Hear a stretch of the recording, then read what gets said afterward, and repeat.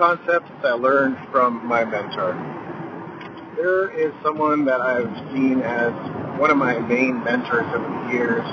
You know, you could have relationships online or relationships at a distance, coaches and mentors and managers and all of that could contribute to you in a really significant way.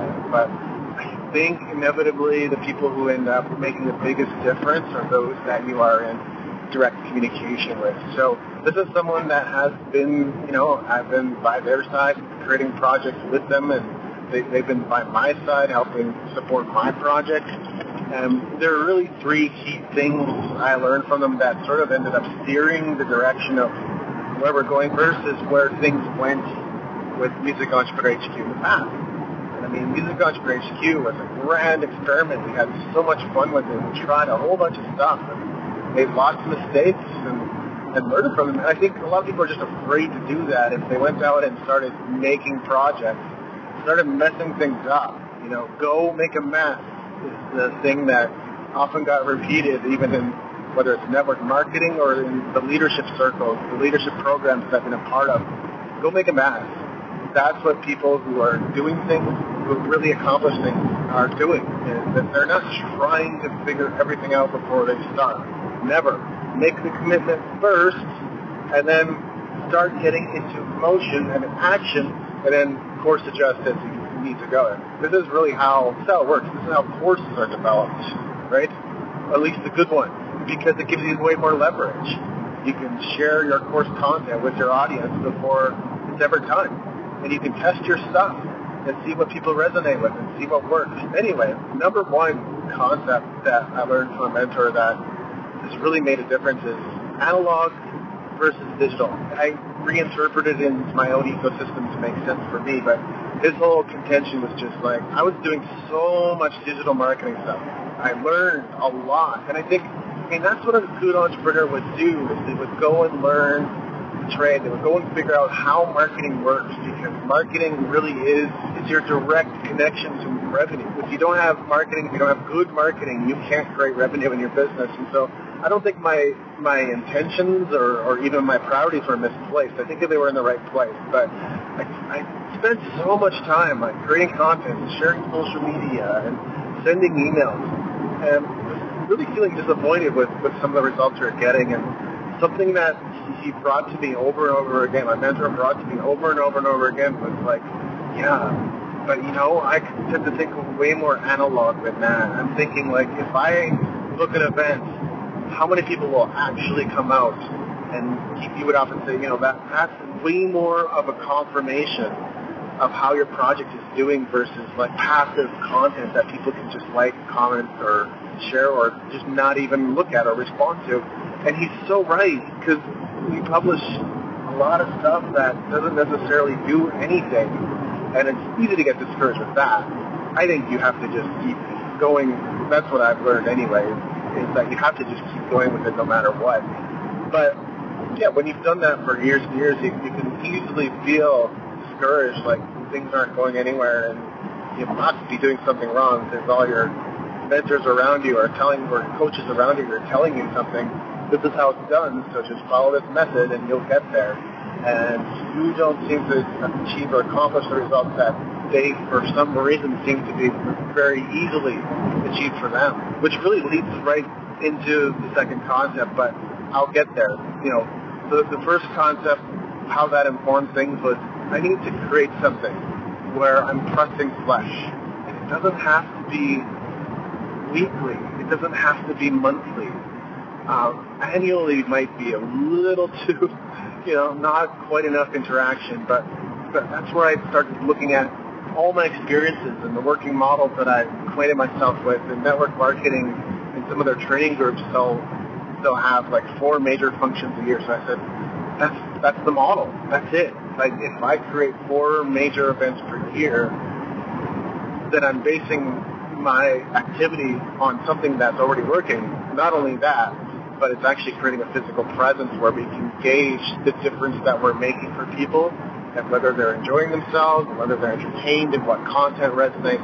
So it's an excellent opportunity to test, but it's also an excellent opportunity to just stop, think, what is going to resonate? Like, how can we hit the ball out of the park with every single piece of content or every song that we present at these events? And so that's where the focus ends up turning to. Concept number 2 would be like, who do you listen to? Now, one of the people that offers the best possible training on this that you could ever find is Kevin Trudeau as far as this topic is concerned. No one could articulate it better or express it more clearly in a way that can be gotten than Kevin Trudeau. But my mentor basically, he kind of implied, I think. He's not the type of guy to necessarily come out and point something out and be super direct about it. I think he said something along the lines of, when I was talking about the type of results that I saw other people achieving and what I knew to be possible, he would just go like, yeah, but some of these people, like, maybe they have an incentive to do what they're doing, or maybe like their method works at one point, but now it doesn't work, or maybe they got lucky. And it was really just his way of pointing to the fact that, like, who do you listen to when it comes to getting advice in your business or your career and the things that you're up to in life? And that really, like, I'm already the guy that says question everything. And I realized there was one area of life where I was not questioning, and that was the people that I looked up to, the people that I admired, my coaches. And you know what? It actually turned out to be a very healthy thing for me to start doubting a little bit. To start looking at what they had taught me and how I'd applied it and whether it worked for me or not was one of the healthiest things that I feel like I really could have done at that stage, was to start separating the wheat from the chaff, right? Like, this stuff's good, and I want to continue to use it in my business or my music career, but this other stuff, maybe it's just like certain outrageous claims that they make, and you go and follow their advice and they don't work and they don't get you the results that they said they would get you, you sort of have to go like, yeah, okay, maybe there were some things that I messed up, maybe I didn't execute perfectly, but if you kind of stay in that space too long, it can really sacrifice a lot of self-image. Like, you can start to doubt yourself if you stay in that space for too long. I think at that point, you stop, you reflect, you start over based on what you now know. If you went and published for a full year, for example, and didn't get the results that you were hoping for, you stop, you reflect, you think about what worked, you think about what didn't work, and you create a new plan for what it's going to look like to publish daily. That's how I think about it now. But simply the act of publishing daily, does that give you a dream business, a dream career? No. That act alone will not get you there. I already tried it. I did it twice. It did not solve all my financial problems. Sorry, Russell. It was something that once I started doing it, and once I had accomplished it more than once, this whole act of publishing daily, I realized it was something that I wanted to continue to do. Because I found a lot of value in it. And there is a lot of value in it. And you will find your voice doing it. And you will find your audience doing it. And you will be able to interview and connect with great people that you might not otherwise be able to. But you have to have that framing. Like, why are you doing it? Without knowing why you're doing it, that whole thing, I mean, it's just a discipline, right? I would say even working out, you've got to know why you're doing it to be able to keep up with it long-term. You can easily fall off of exercise plans, and I've done that far too many times. There are definitely more times than I can count. So you always got to be mindful of that. And then third concept was community enterprise. I think, I don't know, I haven't heard it elsewhere, so it could even be a term that he specifically coined. But community enterprise being like entrepreneurial community.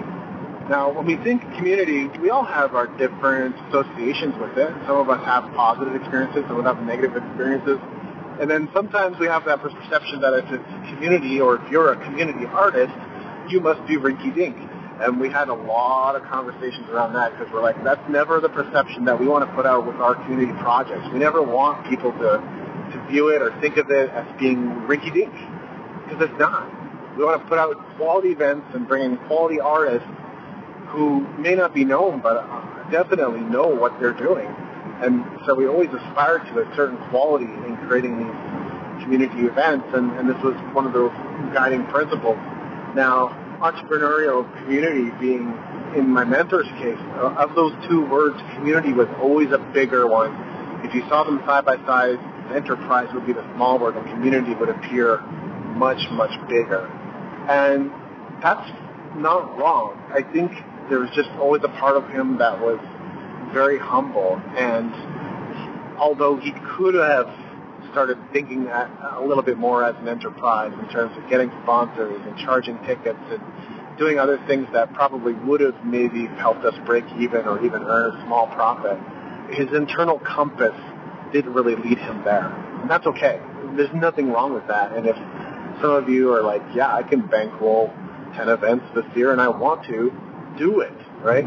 But I'm not necessarily in that position. And so with the events that we're doing with has really become about, first of all, like, how do we serve the audience? That's number one. That is, as a core principle, is still there. Like, what songs should be played? Who should be there as a featured artist? And if I'm to give presentations, what sort of presentation would have people engaged? And, I mean, a big part of that I've realized is storytelling, actually, but there's nothing that I'm leaving on the table in enterprise community. I'm definitely going, like, what are the income sources? Do we need sponsors? Do we need to charge tickets? Is there going to be a merch booth at the back? Are we going to have order forms prepared? And the answer is pretty much yes. Is there going to be an offer on the back end where people can access the content that we just filmed that weekend? The answer is yes, yes, and yes. Like, that is what we're going to do, because in my view, or from my perspective, enterprise appears just as big as the word community does. I don't know if it appears bigger than community.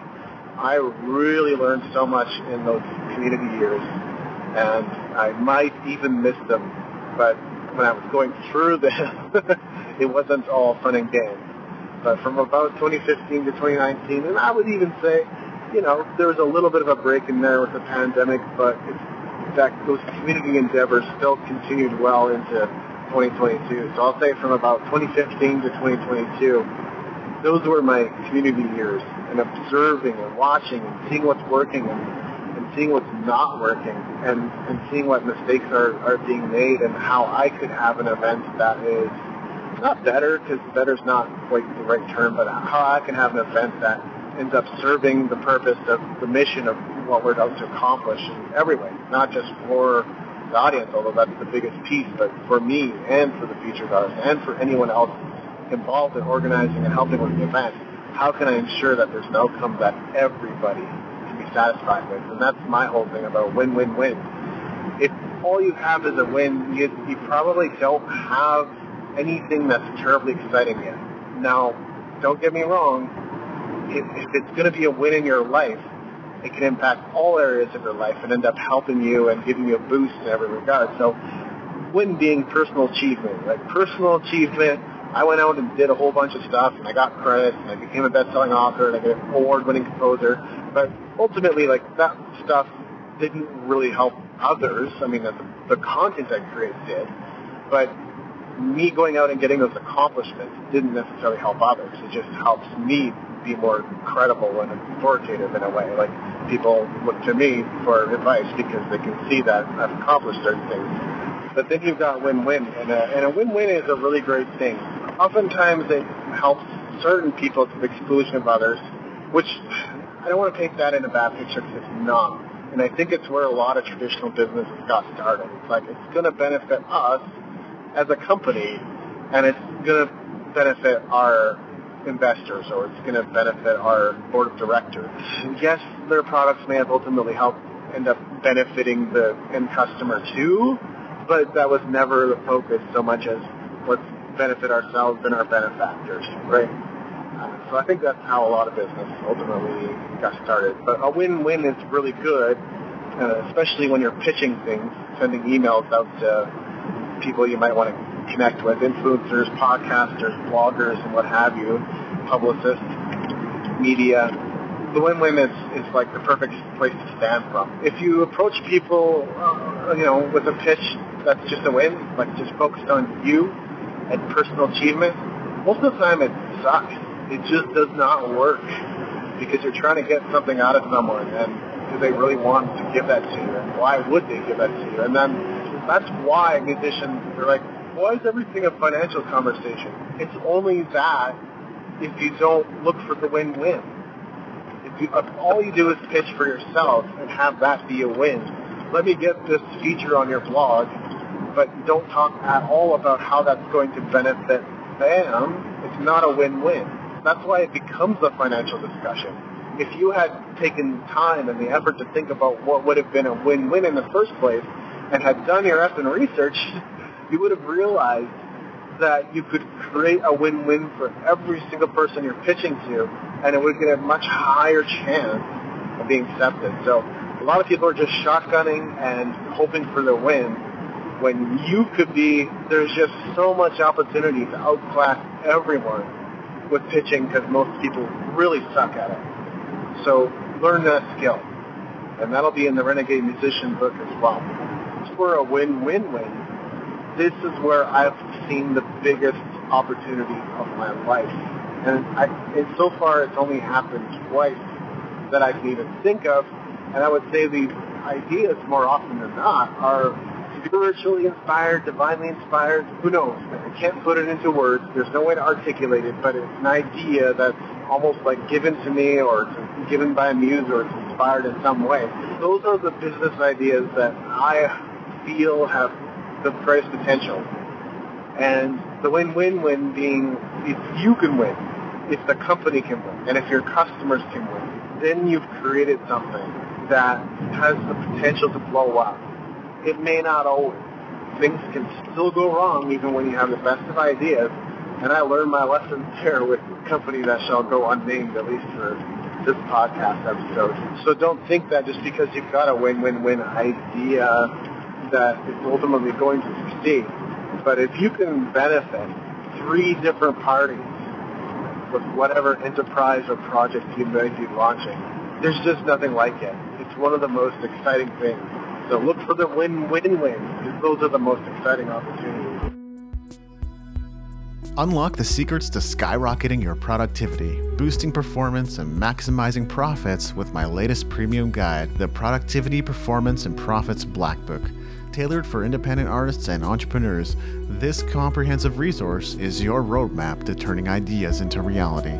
Say goodbye to abandoned projects collecting dust on your shelves or buried in your hard drives. It's time to bring your vision to life. Grab your free copy of the Productivity, Performance, and Profits Black Book now at davidandrewweeb.com/blackbook. That's WIEBE. Don't miss out on the key to unlocking your success.